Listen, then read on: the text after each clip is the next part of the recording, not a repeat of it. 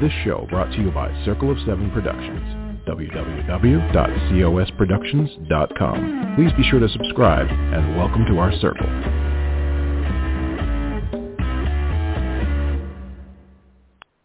Well, hello, everybody. This is Patricia W. Fisher with Readers Entertainment Radio during American Chocolate Week. Yes, it is. March 20th through 26th is considered American Chocolate Week. Don't ask me who came up with that. I have no idea. But it seems legit, so I'll take it. But it also specifically is Chocolate-Covered Raisins Day, which is not my favorite, but give a shout-out to those who do absolutely love chocolate-covered raisins. And speaking of that, they would be very, very good snacks, anything chocolate covered, when you go to the movies. And I have to mention that my friend Sasha Summers and I went to go see The Lost City last night with Sandra Bullock and Channing Tatum and Daniel Radcliffe, and it was fantastic. So I was going to talk a little bit more about that later. But first, I have an amazing paranormal author I want to talk to y'all about. So Katja Desjarlais is a music teacher by day and a paranormal romance writer by moonlight. She's an unapologetic music addict, has an obsession for bad Bach puns, despite her irrational aversion to Baroque.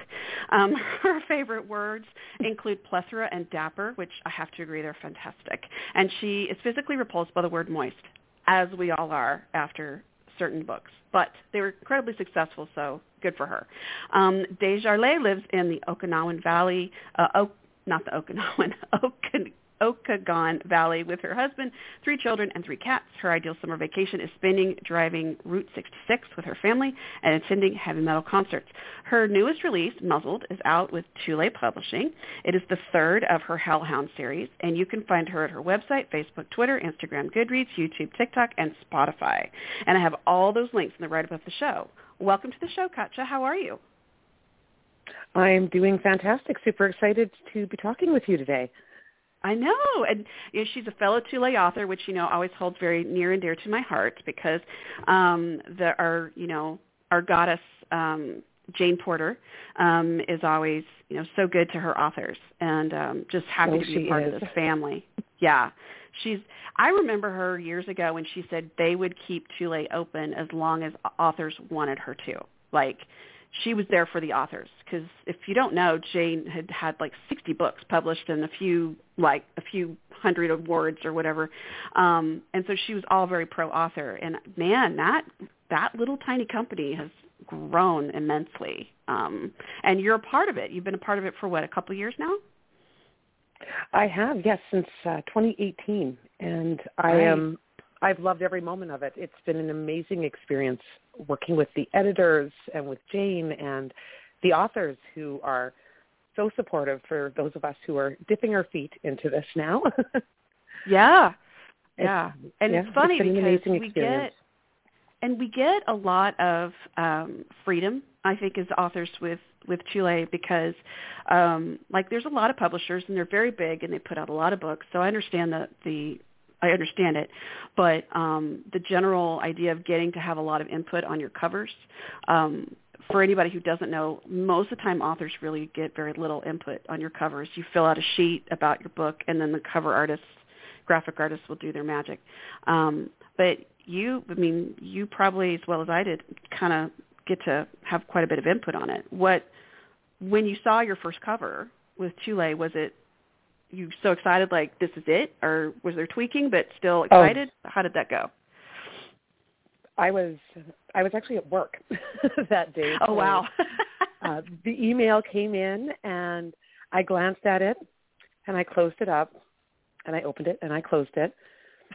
And then at recess, I took a moment to call my husband and scream in his ear because my covers are beautiful. They are... Yeah. I have no visual capabilities, so even though I don't know what I want, I know what I like. And the moment I saw Junkyard Dog's cover, I was in heaven. Same thing with Leaf, and then they continued this beautiful artwork with Muzzled, and every time I have the same reaction. I open and close, scream internally, then scream out loud. Right. And she said recess, guys. She is a teacher, so that's why she's not like some random place where they all send everybody out for recess. Although it might go really well for adults. Okay, everyone go outside. I think it would go over very well for adults. Yes. Everyone go run around in circles. Go on, play on the playground for a few minutes. Yes, go on, run around. It's okay. But you've got 2 series here, both paranormals. Yes. And so tell me how you came about each series. Well, my first one, I started writing 6.5 years ago. Mm-hmm. It was October. It was 2015. I was living in northern Alberta, and it was about minus 18 out in Celsius. Sweet. Which is probably cold. Pretty cold. And I had 3 little guys at home. My husband was working out of town.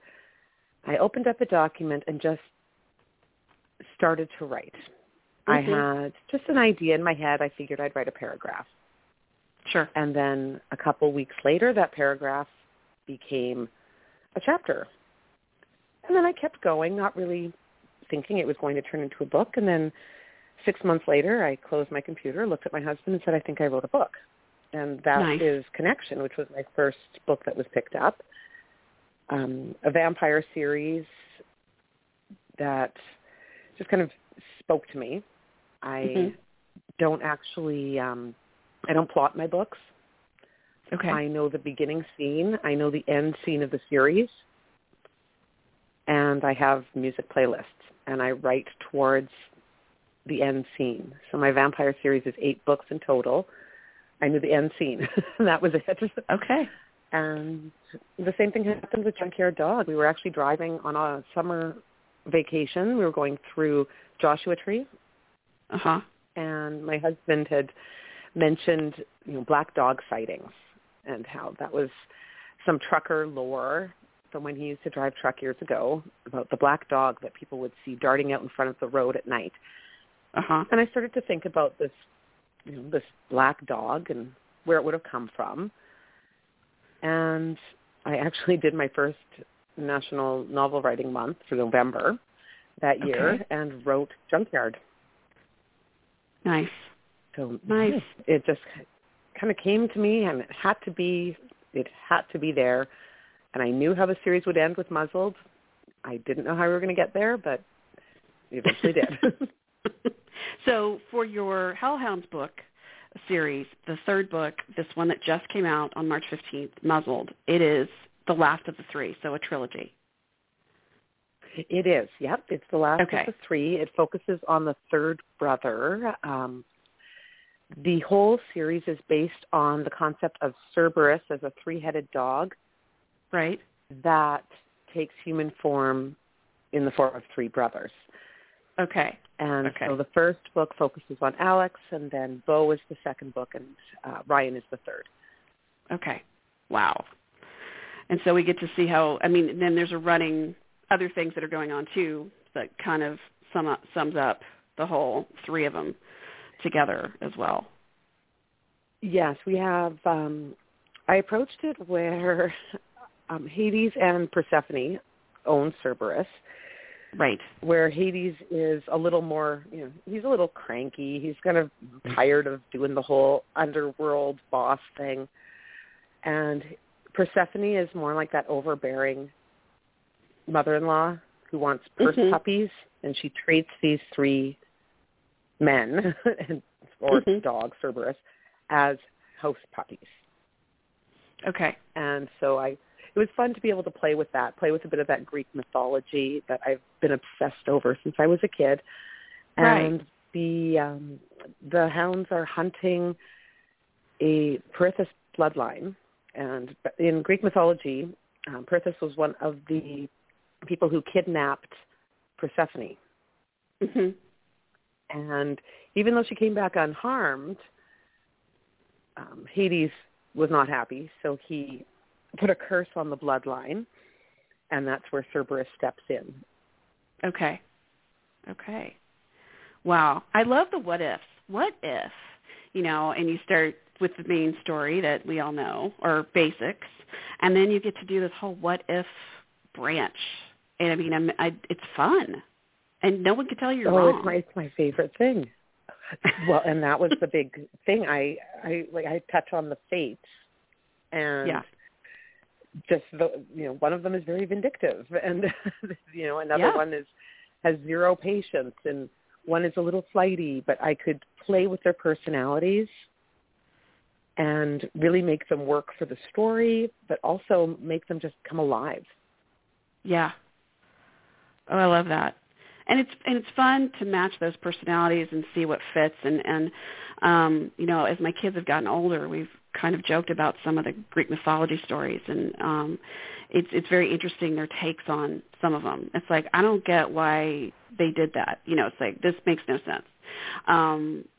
So like Artemis bathing in this pool during hunting season in the middle of the forest, and somebody sees her and she gets mad. It's like, you could bathe in Olympus, or you could just make yourself invisible, or you could just tell the guy it's like there's all these things, but then she turns him into a deer and has her dogs eat him. It's like, this is really a lot, So they were like, I don't get it. I'm like, I don't know, babe.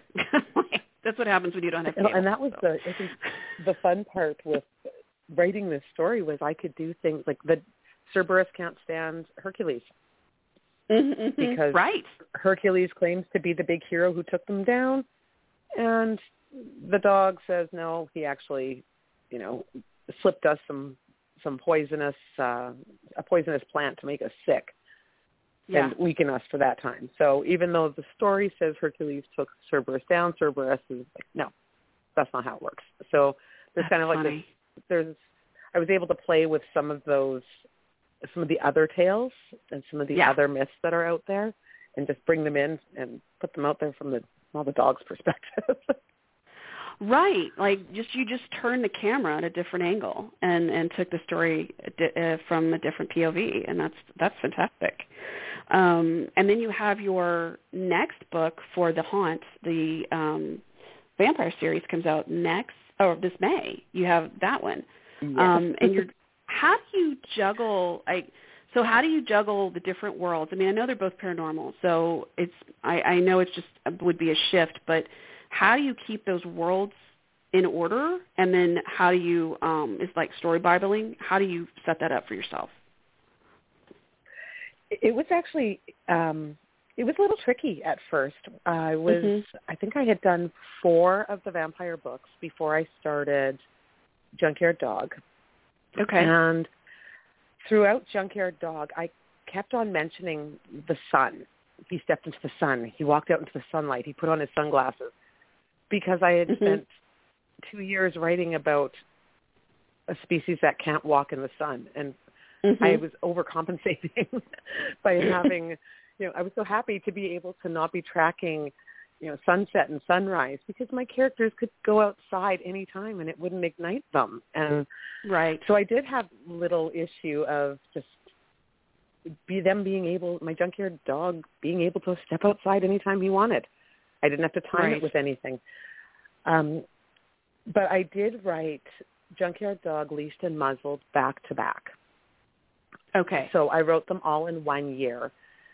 And then I could mentally close out that world and return to the vampire series. And I find I have to do that. I've been dabbling in contemporary as well.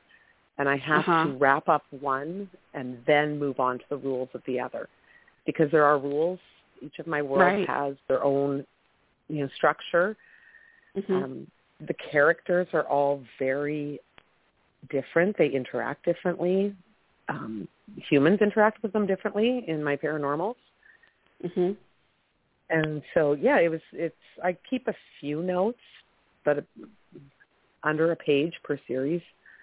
Okay. I don't do much for note-taking or plotting, so it's all kind of a surprise when it all finishes up and happens. Have characters shown up that you hadn't anticipated? Because you were saying you don't really plot it out, and I'm kind of a pantser. Then I end up going back and start organizing. It's kind of like throwing the puzzle pieces on the table, and I know I'm going to do this part, and then I start organizing.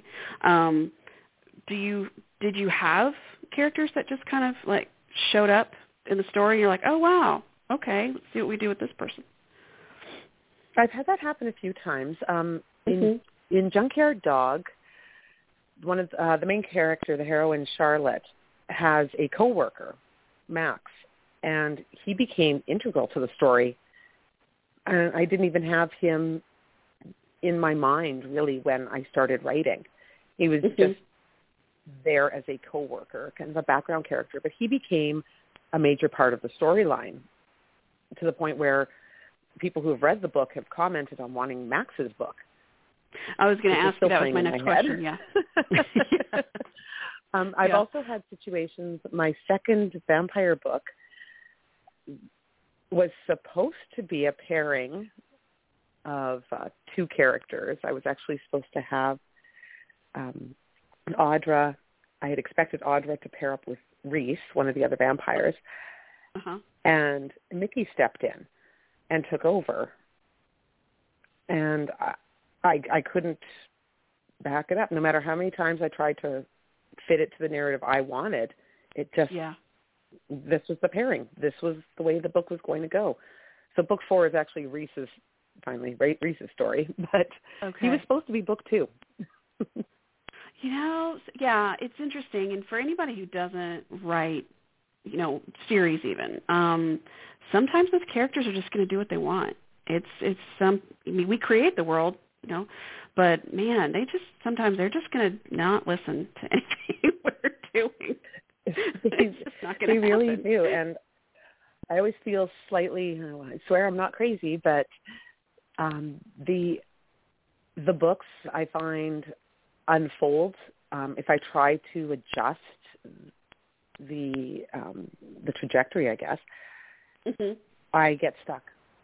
And the moment I get stuck, I know I forced it down the wrong path, and I have to delete upwards of 7-10 chapters and take the storyline. I see it unfold like a movie. And a lot of it has to end up on the director's room floor, I guess.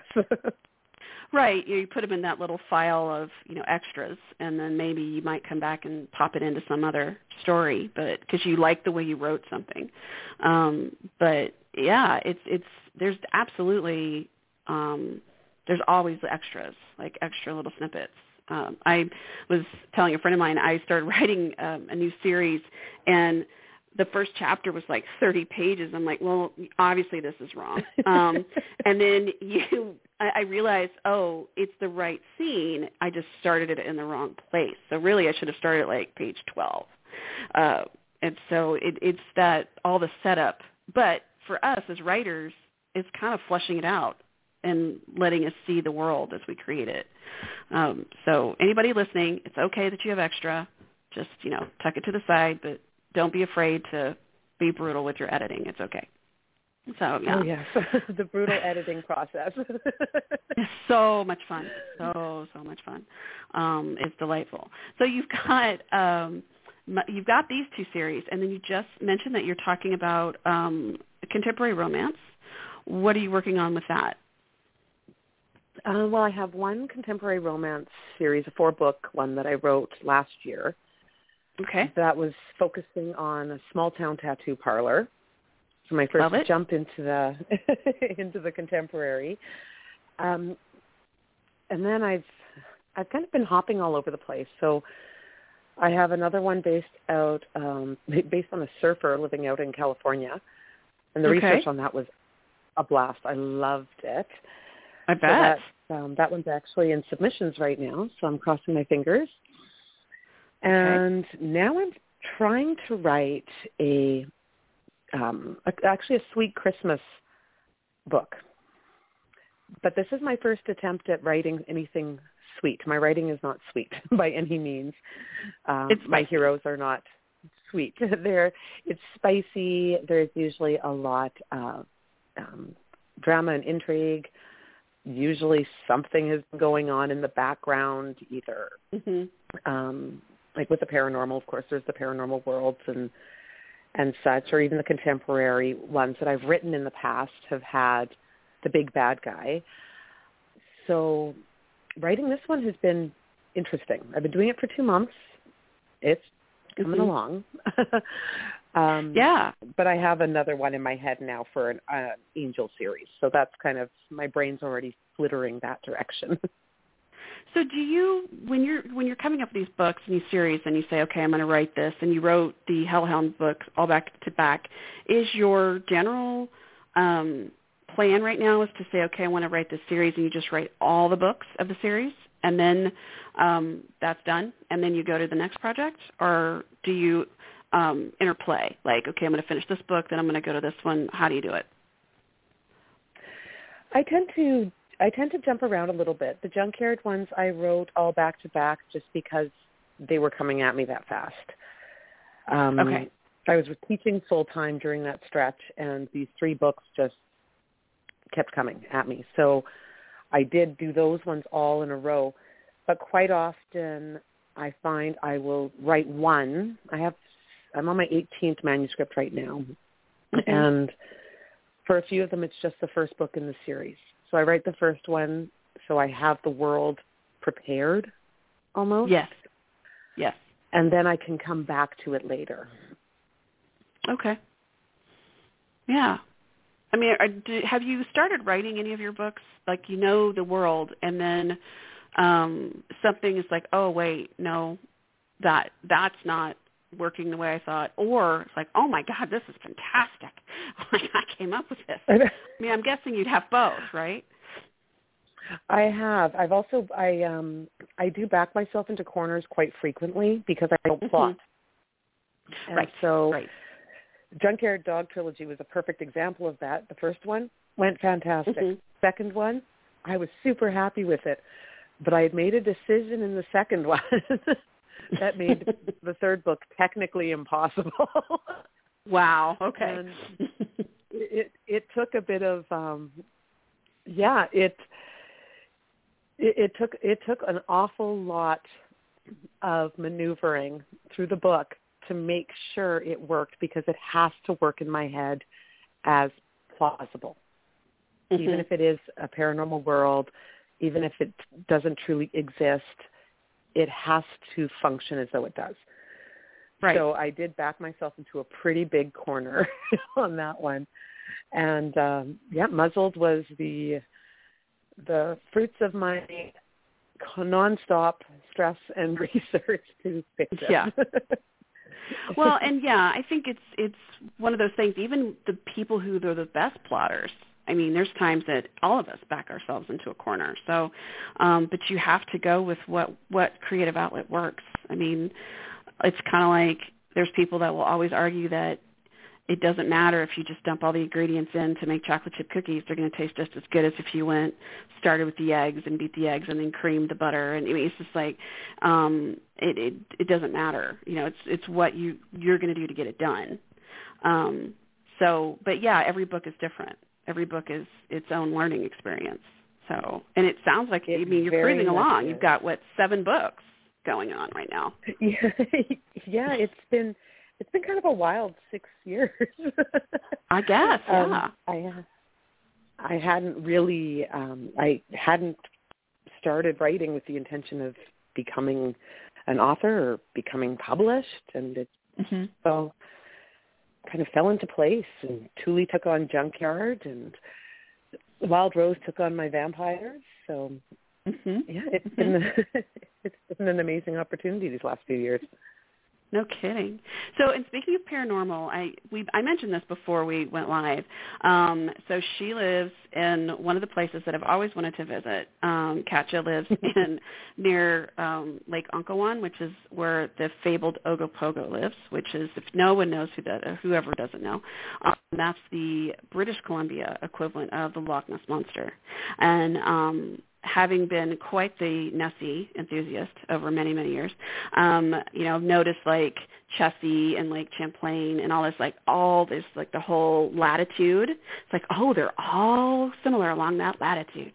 So all these lake monsters, these really freaking cold environments are hanging out. So have you, I mean, as a local, I mean, what is the general vibe about it? Are you glad for the tourism, or is there something, or what do you think? Well, we moved here 2.5 years ago from northern Alberta, and so we started hearing the stories. Sure. When we first moved here. And there's stories, and you kind of keep that in the back of your mind, but I recently took up paddle boarding last summer. Okay. So every day I'm out on the lake on a little paddle board, and the water ripples. And every once in a while it does come into your mind that you're out there by yourself with nothing but a little board underneath you and your little plastic paddle, and there could be something very big underneath. Yeah. You can't really see that deep down into the water. And, we've had a few times where it does cross your mind, and I come inside for a little bit. I'm like, no, we're good. I'll head back out there later. We'll call it the wind and the waves. But solid. You can't help but look at the lake and see weird movements. Yeah. And it's great when you're on the shore, not so great when you're on the lake. Right. Well, and I remember reading years ago, I was trying to remember what the book, I don't know if it was Highlights or it was a magazine, but the woman talked about if you go across the lake in a canoe, you have to have, she had a live chicken on it, and the thing was that when the water starts to rock, you throw the chicken in. I was like, well, that's kind of mean. Well, apparently it's an offering. So you can get across the lake. Yes. And there goes a chicken.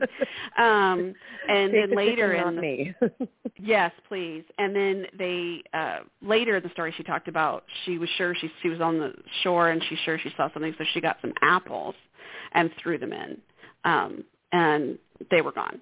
So, I don't know. I think it's fabulous that we don't know everything about the world around us. I think it keeps us curious. And it's one of those things that I would really love to know what it is, but I would not share because I don't want a bunch of yahoos up there trying to get it. So. And there's that too. There's that, because there are, of course, the stories, and people do look. I know that there's the kids around here do talk about it, and they love the stories. Yeah, and they talk about it as though it's just part of the area, and it's very cool. It's very neat. It's very neat living out here. Yeah, I bet. But still cold. Certainly. It's chilly. I've gotten spoiled out here because I'm used to winters and being -30, -40, and here it's not like that. So you're spoiled now, cold for me. That's the thing. Yeah, in perspective. You are cold. We have been through Texas. You are very hot. We are. Yeah, very much so. It is quite painful. Yeah, I've mentioned it before for anybody who's listened to the show. My daughter got the opportunity to go to France. She studied French in high school, so she got to go for a month over to France, and she went to this little town called Aux-les-Bains, or they call it Aux, and it's at the base of the Alps. So she's there in July. Needless to say, it's perfect weather. The water there is all glacial runoff, like the river or the lake. And it's literally like that beautiful emerald green color. And so I don't think it got above 80 when she was there. And then her host sister came back here, and it was the middle of July. And I was like, oh, I'm so sorry. And she was here until the middle of August. I was just like, yeah. And that heat is not great. That is intense heat. It is. And we do tend to get that out here. The Okanagan Valley can go, into the 100, 110 really spot in the summer, and it's hot. Wow, yeah. It is, for sure. It is quite hot, but I love it because we are a block away from the water. So when that heat hits, I just head out there. Yeah, no kidding. And then come back to the air It's conditioner. like being near the beach. You're going to go out there and certainly hang out because why not, it's fantastic. Oh, yeah, for sure. So what grade do you teach? I've actually taught many grades over the years. I taught on a military base for 18 years, mostly grades 1 up to grade 9. Okay. I've taught music and band and home ec. Right now I'm actually doing a grade 3-4 class, an amazing little group. And I've been teaching now 22 years. Okay. And what has been the biggest surprise in all that time that you've been teaching as a teacher? What have you seen has been your biggest surprise, good or bad? I think for the most part, I love music. Music is so much of my writing. Songs will actually be the key piece that I'll write towards. But what I found in schools is there has been, of course, a reduction in music education and arts education. But that's what our kids tend to glom onto. They love music. They love to explore instruments, and I had thought that I would see a reduction in that over the years as, tech becomes more and more popular. Right. But they will spend more time playing with handheld instruments than they will on an iPad that, walks them through a little music program or something like that. They love to play. They love to create. And that's one thing that surprised me, that it has stayed that way. Human beings like to create, and these little people love to do it. It's interesting how it can be the simplest thing. We always talk about, like as kids, the box, just a box to play with, and all the things that you create with just a box. One year we got a new washing machine delivered, and the guy was I guess he was just having a bad morning, and he's like, do you have anything else you need? And I had 2 children at the time, I have 4, and I was like, do you have a box on that truck that you don't need? And he looked at me, and his face lit up, and he's like, I got just the box. And he gave us a refrigerator box. And let me tell you, that box, 4 months, those girls played in that box. It was a spaceship. It was a fort. They'd get up, eat breakfast, go run upstairs, and they'd be up there for hours. And so I'm not surprised to hear that kids want to create. I mean, even like they sit in laundry baskets, or they want to put like stacked bowls. I mean, it's just like that tactile feeling of wanting to play. That's exactly it. Yeah. And it's a whole process of learning. That freedom. And what I do find is they're unafraid. So if you present a child with, I had electric keyboards at one of my schools, and I was hesitant to press the different buttons because, what if I break it? Kids have no fear. So they would go in and they would play with the buttons, and they would show me all the cool things they had learned to do on these, and I was learning from them constantly. Yeah. And that's fun. It was it's an amazing experience to watch that. No kidding. Well, and it's one of my kids' favorite teachers. 3 of my 4 kids had her, and then my oldest had a different teacher who was just as fabulous. But like you're saying about music, it's all these little songs they still sing. One's in college, and they still sing, Days of the Week, and to the Addams Family tune, or and that's in my head now. Yep. Right. Thanks, Patricia. There you go. But and all these different songs, and the teacher just had it down. And I remember asking her, I was like, I don't know how you do this every day. But she just had that personality that she was really, really good with the kindergartners. I said, are you sure you don't go home and drink every night? She was laughing. She's like, no. But I said, what if you had to teach high schoolers? She goes, oh, yeah, I'd be in full-blown liver failure if I had to teach high school. And, okay, great. So, good to know that, you're not like, you found the Achilles heel. Right. You can't do it all. Yay. Because now I feel better as a mom.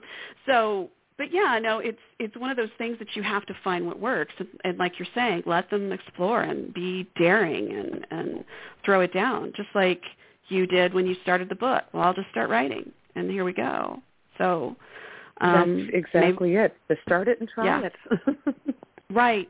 So when you first knew you were going to get published, so first, before you got published, did you tell people you had written a paranormal romance? My husband knew and my mom knew. Okay. So, that but was then it. you got published. And then my agent knew. Right. Yeah. But when you got published, were you still hesitant to tell anybody? I was at first, because balancing the teacher life with the author life is not always conducive to each other, mostly because I don't write for children. Yeah. And so I was very hesitant at first to share anything about it. I've overcome that over the last few years, just because it's a part of me. It's what I do. Yeah. It's what I do once I'm done teaching. Teaching is one part of my life, and my family is another part, and being an author is a huge part of that as well. And so I've been slowly kind of melding those a little more. Everybody who knows me now knows I write. Yeah. They know some of my frustrations. Yeah. Exactly. A lot of them have a lot of my books are dedicated to different friends and such who supported me, and I have a really, really supportive family, really supportive friends. They're usually more excited for the book releases than I am, because I'm usually panicking, and they're far more. They're in that happy zone, whereas I don't usually hit that right before book release. I'm sure you know that feeling where you're stressing it out. Yes, very much. Yeah. Yeah. So, it's that feeling of you finish the book, you turn it in, it's like this is the best thing you've ever written. You get all the edits done. You're like, oh my God, this is amazing. And then you send it, and like for me, about 30 seconds after I sent it, I'm like, oh my God, that was the worst thing I've ever written. This is going to be terrible. It just goes through That's exactly it. bipolar insanity. And then, of course, like you're talking about, release day is hard, because you're like, well, what are people going to say? And so you have to be mindful of you're not going to please everyone, and that's okay. Exactly. And I find it's actually been good. Most of my release days have happened while I've been at work. So Sweet. I'll be teaching all day, and then I'll remember usually around 4 o'clock, oh, right, I had a book come out today, a full book that came out of my brain, and now it's out there. Right. And there is a little bit of that balance. Right. The reality of it all. Well, and it's a juggle. I mean, I think that it's, writing anything, and especially in the romance industry, we live in such a ridiculously puritanical situation here. But people have this whole mindset about romance novels. And even though it's what we were talking about before, we started 30% of the market. That's it keeps the lights on, guys. I mean, so in the publishing world, so it's one of those things that is frustrating in a way, because you're proud of what you're doing, and yet you almost feel like you don't want to say anything sometimes for the really ignorant or stupid or arrogant commentary. Have you had to deal with that in person? Thing. Yeah. I've had to initially. I mean, of course, people who are closest to me were very excited when my first book came out, because I actually didn't tell anyone until it came out. And I was like, oh, by the way, my book came out today, sort of thing. But at first people would say, what do you write? And I would say urban fantasy, because that was more palatable for people. And then one day it's kind of switched in my head, and I can't even remember exactly the situation, but someone had asked what I write, and I said paranormal romance. And the response was just, not super, just like, oh, kind of, the fluff. Yes, I write the fluff sort of idea. Right. And I thought, no, I wrote a book. I actually wrote many books, and they're good. I think that they are good. And I think that most of the people who kind of brush aside romance could really stand to read a lot of these books. No lie. Because I read, nonstop. I read 300 books last year, and every one of them was a romance. Yeah. Yeah. And it always gets me because they're amazing. Well, and it's frustrating because we know with any book, 99% of the time, if you're going to pick up a new book in a paranormal series, well, we know that the hero's going to live. I mean, there's another book. We know this, of right? Course. And nobody poo-poos that. Jack Reacher's like, oh, Jack Reacher, blah, blah, blah. Well, I mean, yeah, he wrote a thriller, but we all know Jack Reacher's going to live. It's just how is he going to live through this, right? Nobody poo-poos that. Whereas, someone finds love, it's like, really?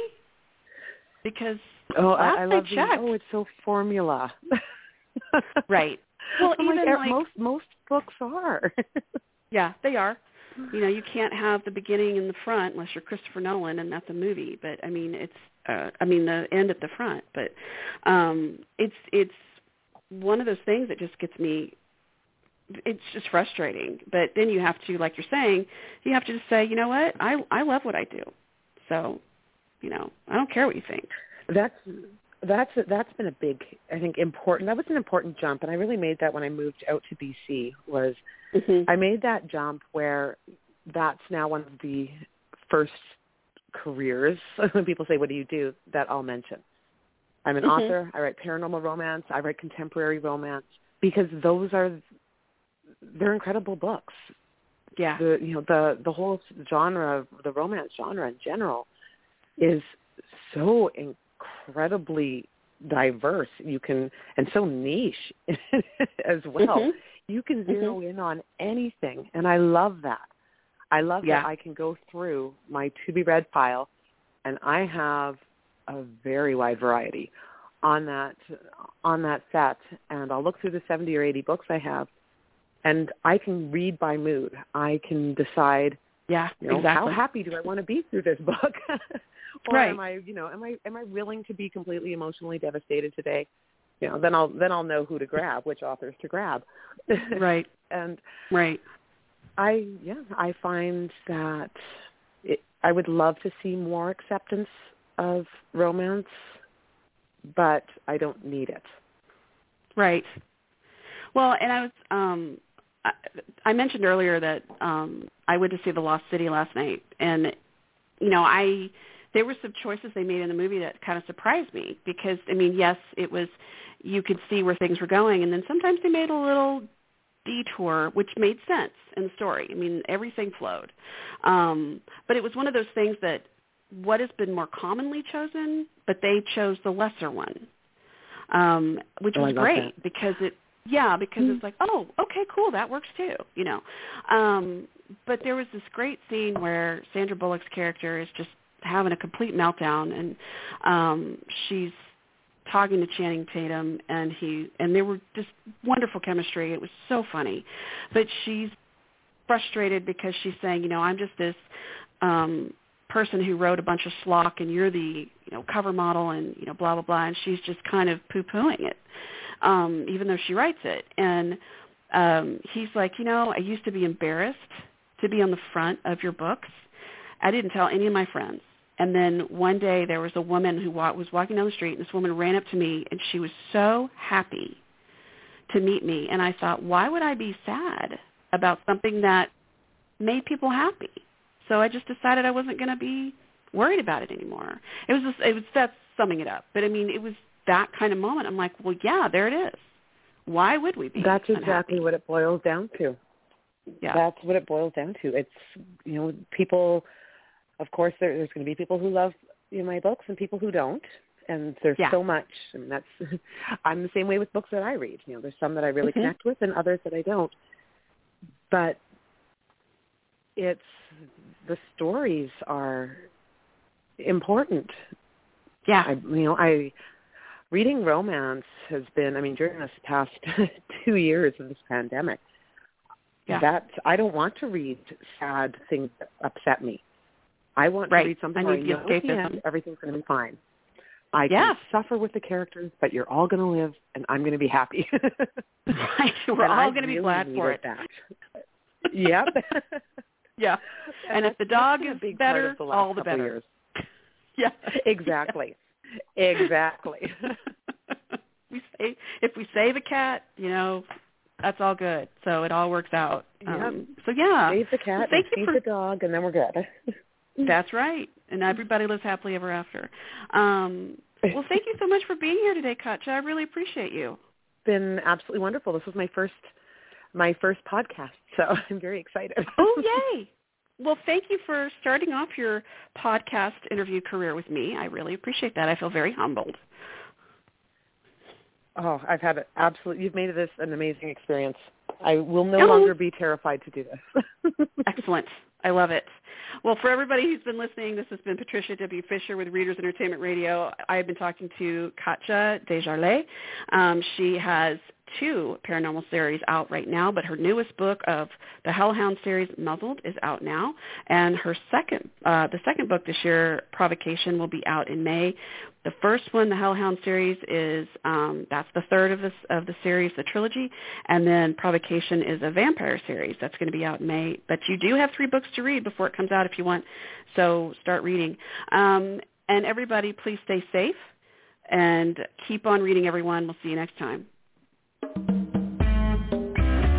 This show brought to you by Circle of 7 Productions, www.cosproductions.com. Please be sure to subscribe and welcome to our circle.